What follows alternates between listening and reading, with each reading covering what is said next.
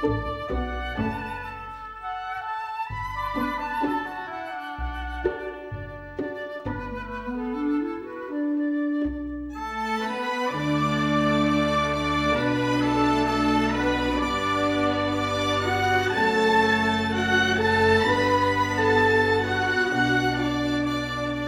afternoon, everyone, and welcome to this episode of Deep in History, in which Monsignor Jeffrey Steenson and I take a little bit of time to walk through Irenaeus' wonderful book, Against Heresies. You know, Monsignor, I still like that opening music. A lot of times people choose for their podcasts, you know, big bands or big orchestras and blaring stuff. I feel like this one just kind of cuts us away from all the craziness that's happening in the world. Oh, it kind of yes. makes us relaxed a bit.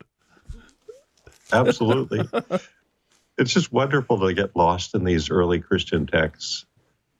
Yeah, we need to break free from all the voices in our culture to go back and hear what were so important early days of the church.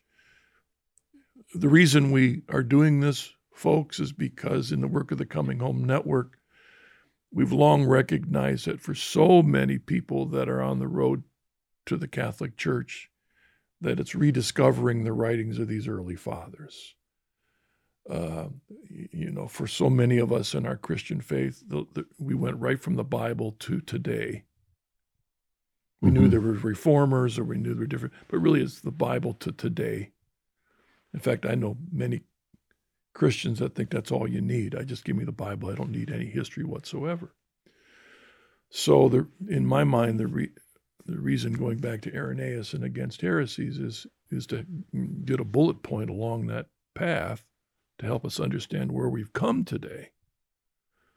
And actually, for me personally, it helps me maybe recognize ways in which we've got way off base today because of the trajectory that Irenaeus revealed that Christianity was on into the end of the 2nd century. There are ways in which, because of I believe, the attacks of the devil, that it forced things to happen in Christianity that eventually led to many divisions and schisms, and we're still reaping the result of that today. So we're going to pick up today, Monsignor. We're going to start. We're in book 4. We're going to start in chapter 20. We're going to pick up on page 369. And our goal today is to go all the way to page 383, book 4, chapter 25. And now, before we jump into that, Monsignor, what I would like to do, though, is just pick up again on the summary of what we had covered last time. And the reason I'm doing this is I felt when we were done last time that there were a lot of things that we would have liked to have said, but we didn't either get to because we waxed a bit eloquently last week, didn't we, Monsignor? I mean, we were there for over an hour. We did go on and on, yeah. I was hearing people snoring who had been listening to us even as we gave that. But the title of last week's program was Seeing God and Living to Tell About It. And so the theme was this issue of seeing God, the Gnostics in their way of trying to see it, and Irenaeus trying to talk about. But I wanted to make sure, just to make one last point on this idea of how do you see God? And I had mentioned last time that Irenaeus 4 times quotes this idea and about how one sees God. And as kind of a summary, I'd like to draw our attention to the bottom of page 366. And this is in book 4, chapter 20, section 5. He makes this statement, and this is, again, a summary of what he has said a number of times in this whole section. That is this. He says, I grant that in respect of his greatness and marvelous glory, no man shall see God and live. And that was the title of our thing. Mm-hmm. For the Father is incomprehensible, but in respect of his love and mercifulness and of his almightiness, he grants even this to such as love him. I mean to see God. Now, the reason I want to go through this again is there's a couple things here. I've come to believe in my own daily scripture study over many years that one of the most important words in the Old Testament, I think I've mentioned this on the Pro Side, is the Hebrew word hesed. A good Hebrew would say it more gutturally, right? Chesed. And it's a word that has a number of translations, but in the Revised Standard Version, which I think is the translation that best represents this very important concept, it translates it as the steadfast love of God. And when you read the Psalms, Monsignor, you read the Psalms every day, although you read it in a different translation. But if you read the Psalms as your daily liturgical reflection, you will come across the phrase, the steadfast love of God, over and over and over. It's in nearly that word, chesed, is in nearly every book of the Old Testament.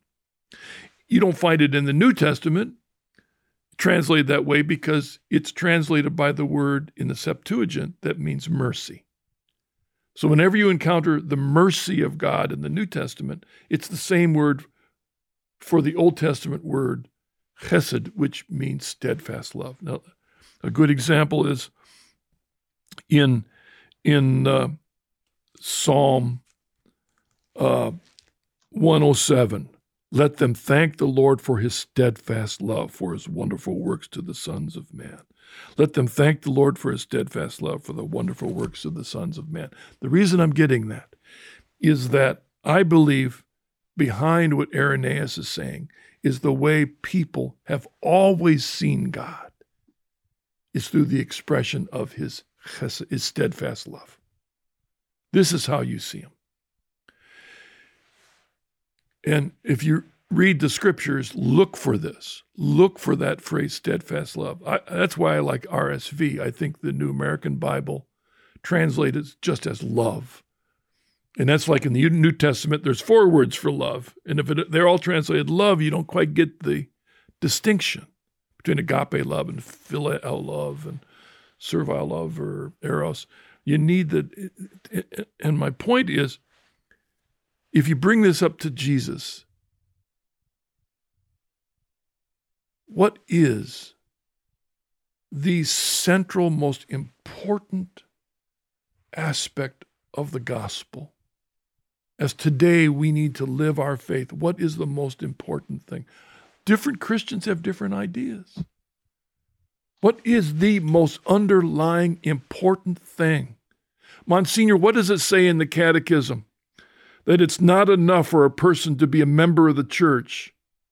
It says they can't be saved unless they what? Love. That's what the Catechism says. Love of God, says. love of neighbor.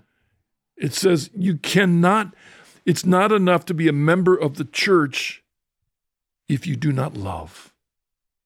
And we skip over that. We flippantly think, no. And I want to draw attention to John 14. Here is Jesus in the night, the last night. It's assumed that John 14, 15, 16, and 17, 13, 14, 15, 16, and 17 are all when he's in the upper room. He's washing their feet, and then he's giving them the final marching orders that end with his prayer that they stay united. And in the midst of that, Thomas comes to him and says, Lord, we do not know where you are going. How can we know? And then he gives this section. Let me read this. he says. He goes on and says, I am the way and the truth and the life. No one comes to the Father but by me. If you had known me, you would have known my Father also. Henceforth, you know him and have what? Seen him. This is the context of Irenaeus. How do you see God? How do you see God? Jesus. That's what he's telling him. If you want to see the Father, you've seen him. Philip said, Lord, show us the Father. We shall be satisfied. Jesus said to him, Philip, have you been with me so long, and yet you do not know me, Philip? He who has seen me has seen the Father. This is what Irenaeus is talking about. How can you say, show us the Father? Do you not believe that I am in the Father and the Father in me? The words that I say to you, I do not speak in my own authority, but the Father who dwells in me does his works. Now, Monsignor, I think this connects with what we're going to do today, right? Because in all we're going to do today, Jesus has been shown all through the Bible, through the patriarchs, through the prophets, through their visions, through their actions, their deeds, right? I mean, that's what we're going to talk about today. He's saying, have you seen me? And then he says, believe me that I am in the Father and the Father in me, or else believe me for the sake of the works themselves. Truly, truly, I say to you, he who believes in me will also do the works that I do. And greater works than these will he do, because I go to the Father. Whoever asks in my name, I will do it, that the Father may be glorified in the Son. If you ask anything in my name, I will do it. So now I'm at the point I want to get to. If you love me, you will keep my commandments, and I will pray the Father, and he will give you another counselor to be with you forever, even the Spirit of truth, whom the world cannot receive, because it neither sees him nor knows him. You know him, for he dwells with you, and he will be in you. We believe in Christ, faith. We have hope for the future, and hope means salvation and living it out, doing the deeds he empowers us to do. But faith leads to hope, leads to charity. That's St. Paul. And it is that charity through which we see Christ, and we have that abiding relationship, the importance of that. I sometimes think that we forget that the most important thing about our Christian faith is not primarily the faith or the hope. It's the charity. Paul said that, right? Faith, hope, love abide, but the greatest of these is love.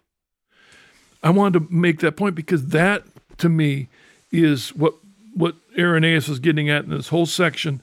The Gnostics, all of us, are trying to see God looking at ways, and the point is we see him through his love and how he's shown his love. We see him when we are changed. John says in 1 John, how do you know him? It's because you love. That's how you know God.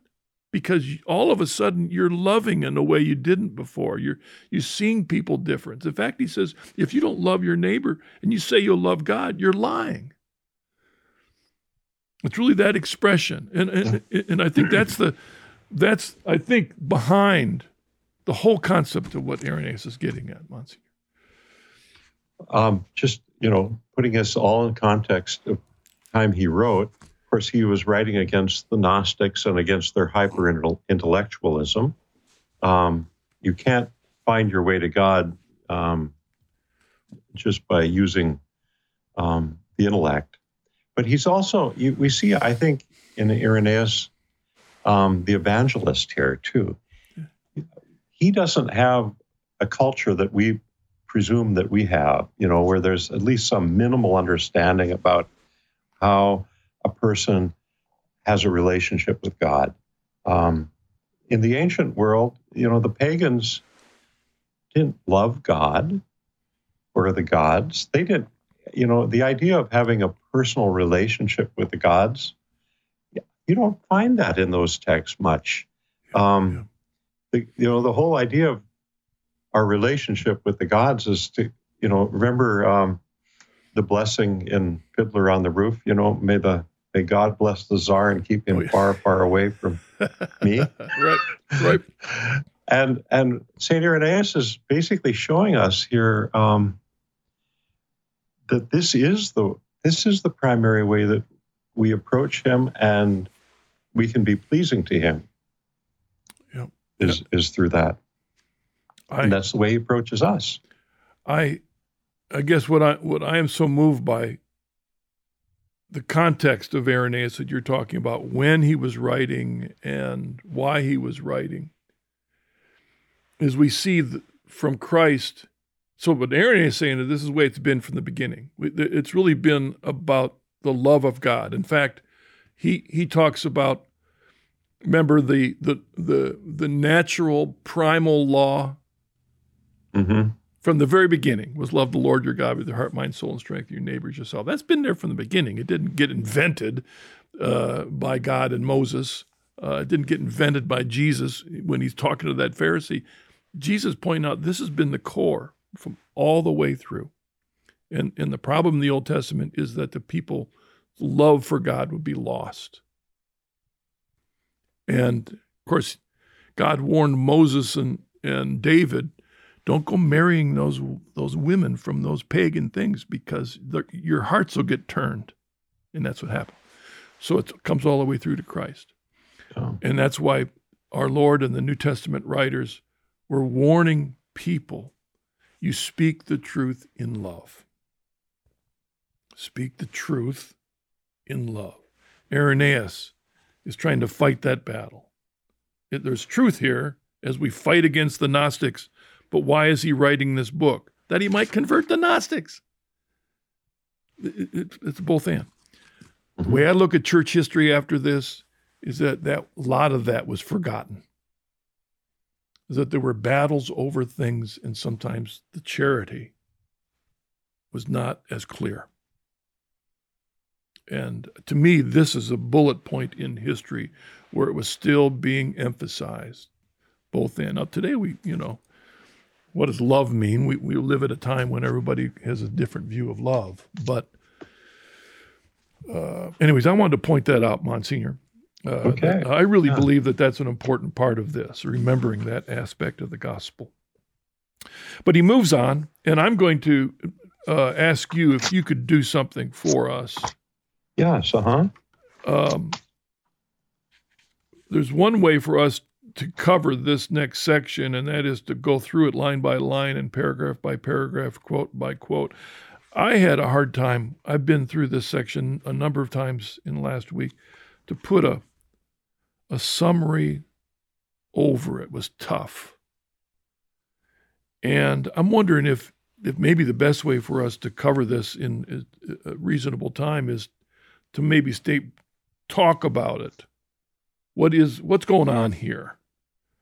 And if with that, what would we call this episode, Monsignor? And really, what's the bigger picture of what we're looking at in these in this section through chapter 25? Marcus, I was trying to sum it up when we were discussing this a little bit before we started the podcast today. And I think it all comes down to Irenaeus making the argument against especially the Marcionite sect of the Gnostics, that we're all in this together. Okay. And this is a whole family of faith we're talking about from the very beginning to the very end. And so in these pages, we see how Abraham is our father. We learn how the prophets and the patriarchs looked forward to, prophesied. They had visions of what was to come with the gift of Christ. And all of that, I think, gets so beautifully summed up, as you pointed out, on page 383. And I just read a couple of sentences in section 3, right at the middle of the page there. And this is a wonderful summation, I think, of what St. Irenaeus is arguing here. It was meet that while some things should be foretold in a fatherly way by the prophets, others should be typified in a legal way by the prophets, the fathers, and then the prophets. Others, again, should be fully traced after the delineation of Christ. So there's these three different ways that things about God are laid out by those who have received adoption, but all are shown forth in one God. And then go to the end of the paragraph there. Thus the patriarchs and the prophets sowed abroad the word concerning Christ, but the church reaped, that is, gathered in the fruit. And I just see this as a marvelous account of how the church, if we could put it this way, the church has always been. I said the church just didn't begin at Pentecost. The church has always been. These are the people of God. And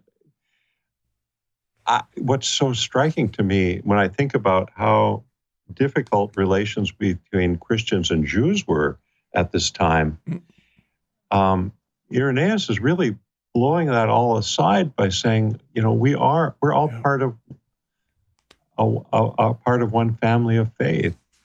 And anyway, that's what I think. He talks about the, so there's this, even to use Pope Benedict's phrase, hermeneutic of continuity. I mean, really, that's what's going on here. Yeah. That Christ, first of all, he talks about Christ being present all the way through. Through visions. So the patriarchs and the prophets have visions. He talks about those all the way through. Visions. Visitations too. Right. Think of who was wrestling. Right. Right. So Irenaeus points that out. Again, he's talking to a group of folk that do not see this continuity. That's right. So this is, I think, why we have to appreciate the time Irenaeus is writing. Because on the one hand, he's writing to people that don't see and recognize this continuity. On this side of it, we're living at a time where the vast majority of people kind of assume it so much that we take it for granted. Why is it that the church in her liturgy always has a reading from the Old Testament, a reading from a psalm, a reading from an epistle, and then a reading from the Gospels? Because the church assumes there's a continuity. And some homilists feel an obligation to preach on all four of those every Sunday. Sometimes it gets a bit long, but to show the continuity. Irenaeus has shown that. Christ was there. He visited, he appeared. Number two, in visions to patriarchs and to prophets. The appearances of Christ, we see that in section 11. You could go there. And then third, he points out, and this begins in section 12 of chapter 20, through the deeds, things that happened in the Old Testament. Whether they were in the actual historical deeds or in the more prophetic deeds, like Hosea marrying an adulteress. That he's also emphasizing that Christ is in those, but also these are all types of the church. Right, Monsignor? That's right. And Marcus, we have a mature audience joining us, right? So I want to put this in the starkest possible terms I can think of. This is how awful the opposition was that Irenaeus was dealing with. These Marcionites particularly believed that everything until their founders found the way, everything else was junk. But that's not really the right word. Here I'm going to go. I apologize if I offend anybody. Everything up to the Gnostics was shit. And Irenaeus points that out earlier in Against Heresies. They literally believed that everything from creation to until the time when the Gnostics got the real message, that it was all excrement from these lower entities in the world or in the universe. So they literally believed that. Well, actually, Monsignor, now I'm trying to figure out, I can't remember exactly which of the epistles that was, but do you remember that's exactly what Paul came to the conclusion of his background. Remember? Yeah. The exact word. Right? Yeah. I can't, that might have been Galatians. I forget where it was where he saw. Yeah, I have to look that up. I'm right now, my mind is just not, but you know what I'm saying? He looked at, these are my credentials. He goes through his whole credentials, blah, blah, blah. In the end, he said, and to me, that's a whole bunch of, and actually the translations don't give the translation, which is accurate, that you just gave. So it's interesting to make that the Gnostics use that exact phrase of Paul in a way to see everything that came before him. Yeah. So you couldn't have a starker contrast between Irenaeus' understanding and Marcion's, if you will. Let me to jump into that then. Yeah. A couple of, I'm just looking at my notes to see if these fit. A couple of summarizing quotes, maybe. Again, without, on page 372 in section 420:11, he says, therefore, if neither Moses saw God, nor Elias, nor Ezekiel, who did see many of the heavenly things, and if the things which they did see were resemblances of the Lord's glory and prophecies of things to come, it is plain that the Father indeed is invisible, concerning whom also the Lord said, no man that seeth God any time, but his word at his own pleasure, and for the profit of such as behold, revealed the brightness of the Father and explained his providences. So that little summary kind of introduces this big section, if you would. Yeah. Right? It's the Son. Mm-hmm. Right? I just wanted to pick up in the section before too. Yes. Like on page 371, I've made a note here. Yes. Toward the bottom there, in section 10, it was made still more evident by Ezekiel that the prophets had a partial sight of God's providential doings, but saw not properly God himself. So that, I thought that was worth noting because, that as you pointed out, the Father through all this is invisible. He remains invisible. And what is made visible is the activity of the Word of God in the world, in those various ways that you described. So I just think that it's very important for him to lay this foundation because with the coming of Christ, something fundamentally has changed.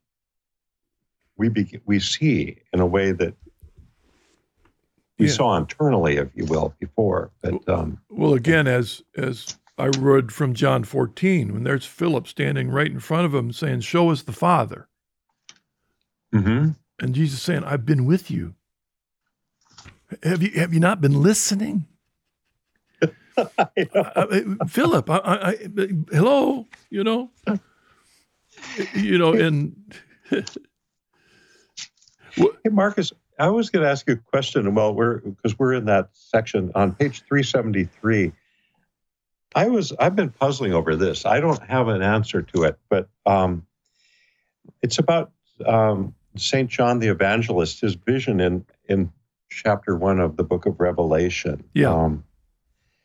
So right in the middle of page 373 there. But when John endured not the vision, for he saith, I fell at his feet as dead, that it might be fulfilled which was written, no man seeth God and shall live. The word, both to quicken him and remind him that it is he on whose bosom he lay at supper, inquiring who it was that was beginning to betray him, said, I am the first and I am the last, who am both living and was dead, and behold, I live forever and ever, and have kept the keys of death and hell. I was just so fascinated with that, to pull that passage from Revelation in this context. Any thoughts you have on that? Well, right before it, he said, and some relates to the end, as the fine brass heated in the furnace, which is the strength of faith and the persevering might of prayers. Therefore it is the fire which is to blaze out, which cometh in the end of times. The reason I think that jumped out at him, and we might get to it in book 4, is I think Irenaeus is in the same tradition of the New Testament writers, as well as our Lord Jesus, that believed that the end was imminent. Mm-hmm.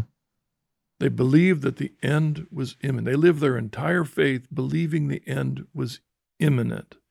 That's what our Lord said we're supposed to do. That's why all those parables about the thief in the night, or, the guy who was out building barns, and then Jesus says, hey, you're coming tonight, or the foolish virgins, the 10 virgins and the 5 foolish, you don't know when he's coming. And so you got to watch and be ready. Matthew 23 and 4 about the end times and the second coming. And what's the answer? Watch and be ready. Watch and be ready. All the New Testament writers, every single one of them believed that Christ was coming soon.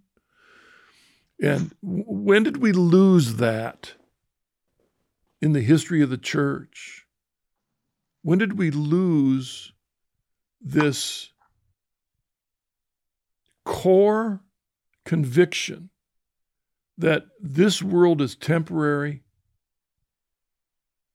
our citizenship is in a different world, and so we don't get wedded to this world because we're citizens of the next, and we are to live our lives every day in the imminent expectation.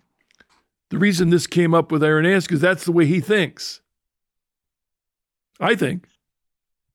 Yeah, and the answer to your question probably is, when did it first happen? Probably we need to blame Eusebius of Caesarea for at least part of it, because, he thought that the Emperor Constantine was basically the millennium. We were living in the millennium at that point. The millennium tribulation had happened with the persecution, and that was not over. Yeah, that was a different. Yeah. Following St. Augustine in the City of God, I hate to say that as if I'm an expert in the City of God, but I'm certainly far from it by any means. But it seems to me that the church has taught for a long time that we follow Augustine and Ambrose, I think it was Ambrose, that believe that the Catholics are generally amillennialists. Yeah. Is that the 1,000 years doesn't represent a literal 1,000 years, but represents a long period of time that began either with the incarnation or began with the ascension of Christ, and extends until the second coming. And we're living in that. So in that sense, I agree with Eusebius, is that we're living in those 1,000 years. But his understanding of 1,000 years was slightly different. Yeah. Okay. So, when do I believe we lost it? I believe we began losing it during the time of Constantine, when it seems to me that not just a great variety of people, but even the leaders in the church began focusing more on this existence and less on the next. We still may have declared in the Nicene Creed that we believe in that he's going to come again in judgment. We might say that every time in Mass, but we don't take it seriously. We don't live our lives. We live our lives that we're going to live forever, folks. We do. Even this time we're living on now, there's lots of writers. You can go on podcasts, and lots of people think this is the end, and this is, that this is the worst time we've been through since, then what's your since? You can name it. But every one of them believes that this is a time of cleansing, because they all assume there's light at the end of the tunnel. It'll be fine. They never think that we're in that difficult time. I think we are. I think we're in the time in Revelation. I shouldn't say this. I think we're in the time of Revelation 20 where the devil has been loosed. We're in the time of the apostasy it's going to get worse and worse and worse and worse, folks. Not better. My view. Personal view. And I'm sympathetic to it. There's so many cats let out of so many bags that we're not going to be able to get back in again. Or to use another metaphor, so much toothpaste has been squeezed out of those tubes. It's tough. Now's the time to live our faith. That's what, to me, Irenaeus is saying. I like that. That's a good message here. It's about living our faith now. Now. We might meet our Maker tonight. Everybody's worried about what's going to happen at all the capitals in the United States in the next couple days. By the time this broadcasts, we'll know what happened on Inauguration Day. We don't know today, but we'll know. Will the world end? I don't know, but we need to recognize that we may stand before God for how we live by grace. To me, that's why he keeps coming back to Revelation. That's why he emphasizes it's about love. And that's been so watered down. Mm-hmm. It's been so watered down. People, when they say that, when I say it's all about love, they're hearing us as more of a progressive gospel, that the truth doesn't matter. It's just about love. Remember the Poseidon adventure? It's just all about love. In the morning after, it's all about... No, that's not what we're talking about. Love is a total humble surrender to Christ in everything. That's what love of God is about. And to me, that's what Irenaeus is. He's still of that tradition. Yeah. This is before the laxity that came during Constantine, in my view. Yeah. Okay, another summary is in, just for example, you go to page 377, and there's so much in between, Monsignor, so you might want to jump on, because he talks about how Christ is seen in the visions. He's talking about how he's seen in the deeds of the prophets. Big section there, Hosea, Moses, Rahab, Abraham, Isaac, Jacob, how the church is typified and all those things. It would be neat to look at all those. But if you go to page 377, he said there, about halfway through, and so far, indeed, he was by his patriarchs and prophets prefiguring and foretelling things future, exercising beforehand his part in God's ordained ways, and training his heritage to obey God, and to be strangers in the world, and to follow his word, and to foresignify what is to come. For with God nothing is void, nor without significancy. So, that sounds like a summary of things we've just been talking about, Monsignor. Mm-hmm. To be strangers in the world. That's what we're supposed to be. And he's saying it's been in the patriarchs, it's been in the prophets, prefiguring, foretelling, looking forward. There's one continuity here, as Pope Benedict Emeritus would say. And then he goes on in chapter 22, but in the last times, when the fullness of the time of liberty arrived, the Word himself, by his own himself washed away the filth of the daughter of Zion with his own hands, washing the feet of his disciples. So Christ throughout the Old Testament was seen in appearances, he was seen in vision, he was seen in the deed, and now he brings us to the point where it's in Christ himself that the Father is revealed, right? Let's see. Mm-hmm. Okay. Marcus, Yes. I just wanted to go back, if we could, to there was something that. Let's see, where am I here? Page.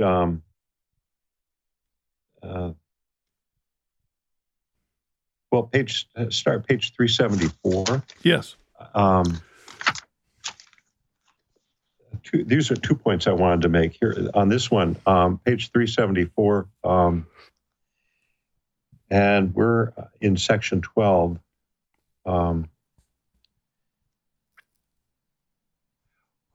Just actually a little before it, top of 374. Thus, in each instance, the word of God hath a sort of outline of things to come, and hath manifested unto man, as it were, the special features of the Father's providence, teaching us the things of God.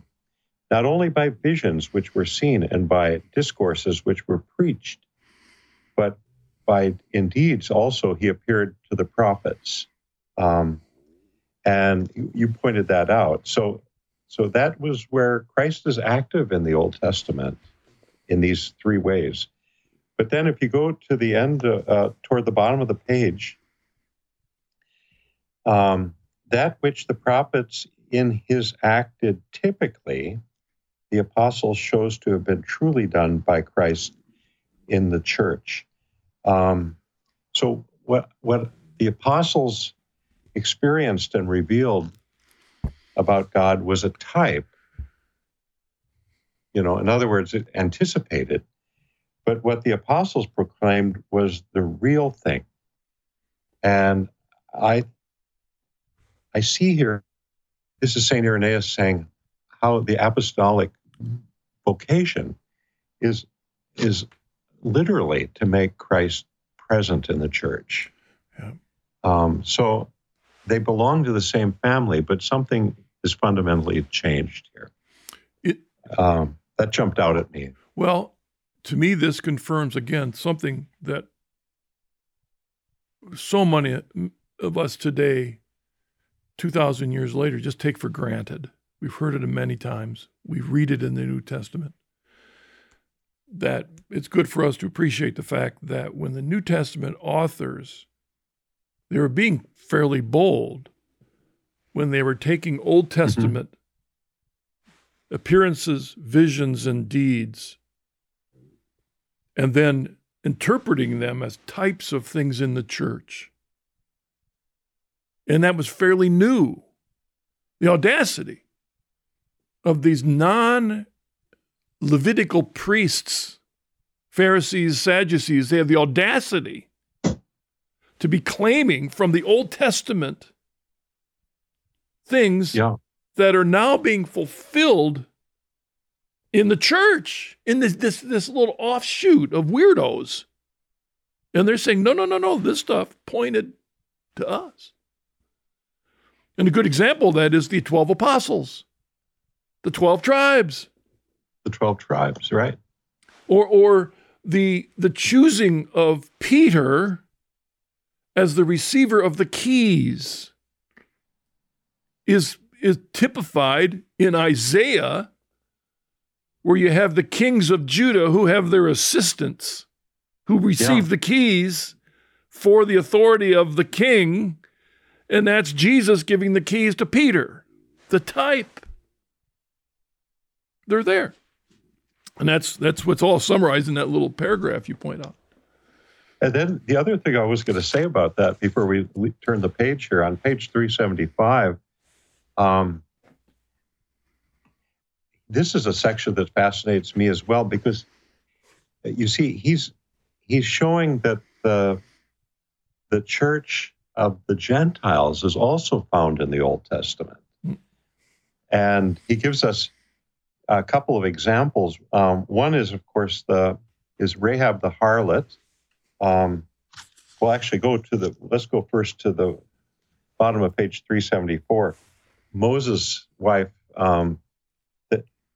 his wife Zipporah, the Ethiopian woman whom he made an Israelite, she is a type of the Gentile church, or the universal church, if you will, or maybe we say the Catholic Church. That we're all part of this family. So there's Zipporah, and then there's Rahab on the next page. Rahab the harlot, she condemned herself as a Gentile guilty of all sins. She becomes now also a type of the Gentile church. The other thing, Marcus, I really was fascinated with this. It just, how we're at the age where we sometimes forget things. What'd you say? Irenaeus was a lot younger than we were when he wrote this. But it's hard when you don't have a Bible, when you have to commit so much to memory. Yeah. We have just a slight mistake that Irenaeus makes here. On page 375 here, first paragraph there. He says, and so too Rahab the harlot, while she condemned herself as a Gentile guilty of all sins, did nevertheless receive the 3 explorers who were exploring the whole earth and hide them in her house. The Father, and the Son with the Holy Spirit. So that Irenaeus says that the shelter that she gave, those 3 represented the Trinity. Well, that's a beautiful typology, except if you go to Joshua 2:4, where this story comes from, there are not 3 visitors, but there's 2 visitors. Oops.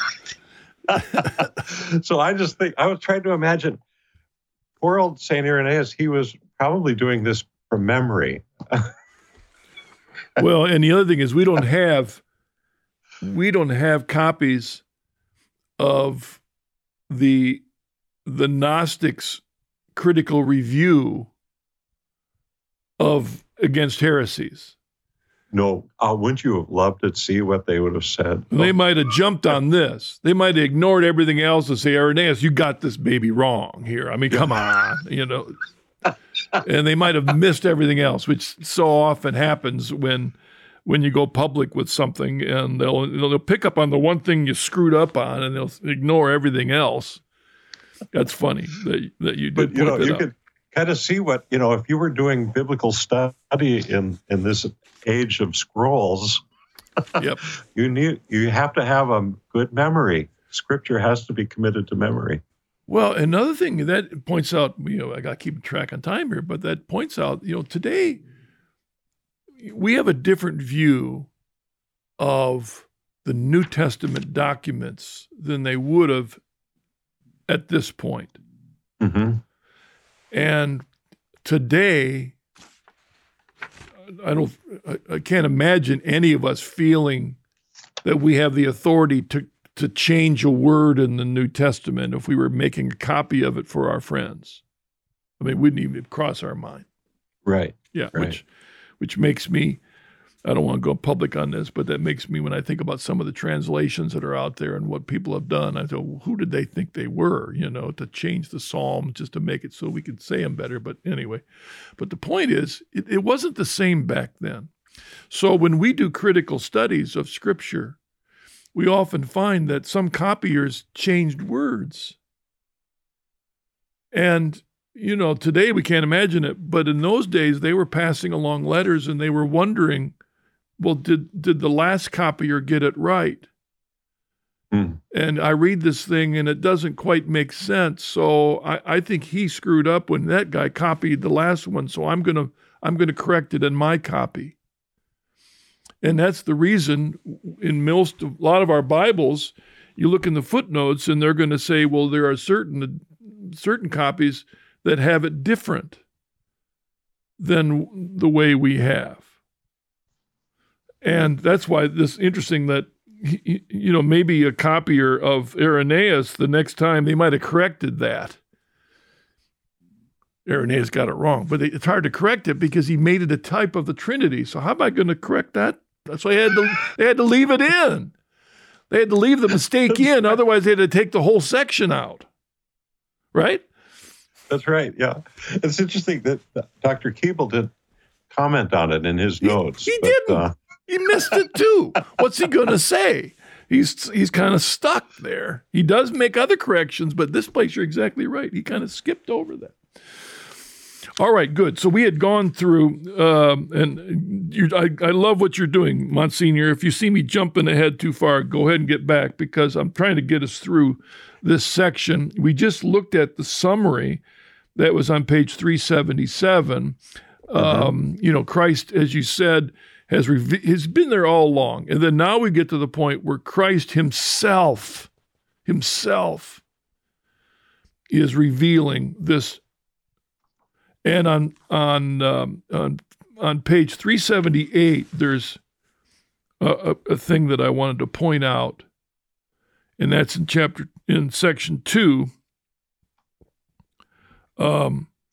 There's some neat stuff in here. He says, "For Christ came not on their account only, who believed on him in the times of Tiberius Caesar. Neither did the Father make provision for those men alone who now exist, but for all men, altogether, who from the beginning, because of their excellency in their generation, have both feared and loved God, and conversed justly and piously with their neighbors, and desired to see Christ and to hear his voice. Therefore, all such he will raise from their sleep before the rest in his second coming, and will awaken both them and the rest, who shall be judged, and will give them a part in his kingdom." Wow. That's a spectacular section. It is. And so, in heaven, think of who our neighbors will be. All these great saints from the Old Testament. I mean, it's from the beginning of time to the end of time. And Marcus, the other thing you read that just jumped out at me now, because of the excellency in their generation, because they were created in the image of God. They had, if they would simply be true to that image of God that is in every human being, and as the very beginning you said, through love, especially through love, these are means by which we draw close to God. And anyway, it's just a marvelous example of the family of faith. Again, I remember when this was said by Irenaeus, 175, and it's before the theological doctrinal battles of the 4th, the 5th, the 6th century. It's before the division of the East and West in the 11th century. And it's before the theological battles of the 16th century that led in the reformers, who were challenging the church's authority on so many things. So it's before the, if you will, the lockdown of the Counter-Reformation and Trent, and if you will, a lot of doctrinal theological lockdown that happened from Trent until Vatican II. And so we have in the documents of Vatican II, especially in Lumen Gentium, chapter 15 and 16, That's the document on the church in Vatican II, as well as in the Constitution of Vatican II, which is Gaudium et Spes, Church in the World. What we see, I think, in Vatican II, in Lumen Gentium, as it deals with Christians outside the Catholic Church, as it deals with believers outside Christianity, as it believes with even atheists, what I see in that is an appreciation of what Irenaeus is trying to say here. This was what awakened Peter. When Peter was in an upper room having a dream, when a guy down below in the building was having an experience of Christ, Peter was in the upper room having a vision about whether I should eat unclean or clean food. And God is saying, whoever fears me. And that's what Peter said at the first council in Acts chapter 15. He'd come to realize that, as it says here, for all men altogether who from the beginning, because they're excellently in their generation, have both feared and loved God. This isn't indifferentism, folk. This is a recognition that from the very beginning, we have this. We've been created in the Imago Dei, the image of God, and it's a part of our conscience to know and love God and our neighbor. It's all there. And that's what Vatican II talks about in Lumen Gentium 15 and 16, is that it's all there. And it's not about, it doesn't matter whether you're Christian or whether you're Catholic, it doesn't matter what religion it is. No, when we stand before God, it's going to be how we've lived out our knowledge of Him in our life. Am I being heretical, Monsignor? No, I don't think so. I don't think so. Oh, it's just, and down there, he's got this line. He justified the circumcision by faith and the uncircumcision through faith. It's the both. The church is made up of both. Okay, but in the end, it's faith, And when I was just go on here a little bit in chapter 23, the next page, 379. Well, who are those that labored, who ministered to the providences of God? Clearly, the patriarchs and the prophets, who also prefigured our faith and spread abroad in the earth the coming of the Son of God, who and of what sort he shall be, that the men who were to come afterwards, having the fear of God, might easily receive the coming of Christ, instructed as they were by the prophets. And then Irenaeus goes on in this chapter to give us two examples that blew me away. The first is Joseph and Mary. They discern and understand their vocation through Old Testament texts. The angel gives them Old Testament texts to reflect upon. Oh, yeah. Which, I think of how important. I'm looking across my room now, and I'm seeing, and I have a copy of the New Testament in one volume, and I'm thinking, I really should give that away and just have one Bible. Because I think Catholics need to do some more work with Old Testament study. I couldn't agree with you 100% more. I have left over from when I was a Protestant minister. I have the little New Testament that I took with me when I would do pastoral rounds. I knew the Bible. It wasn't I had jettisoned the Old Testament, but it's a New Testament.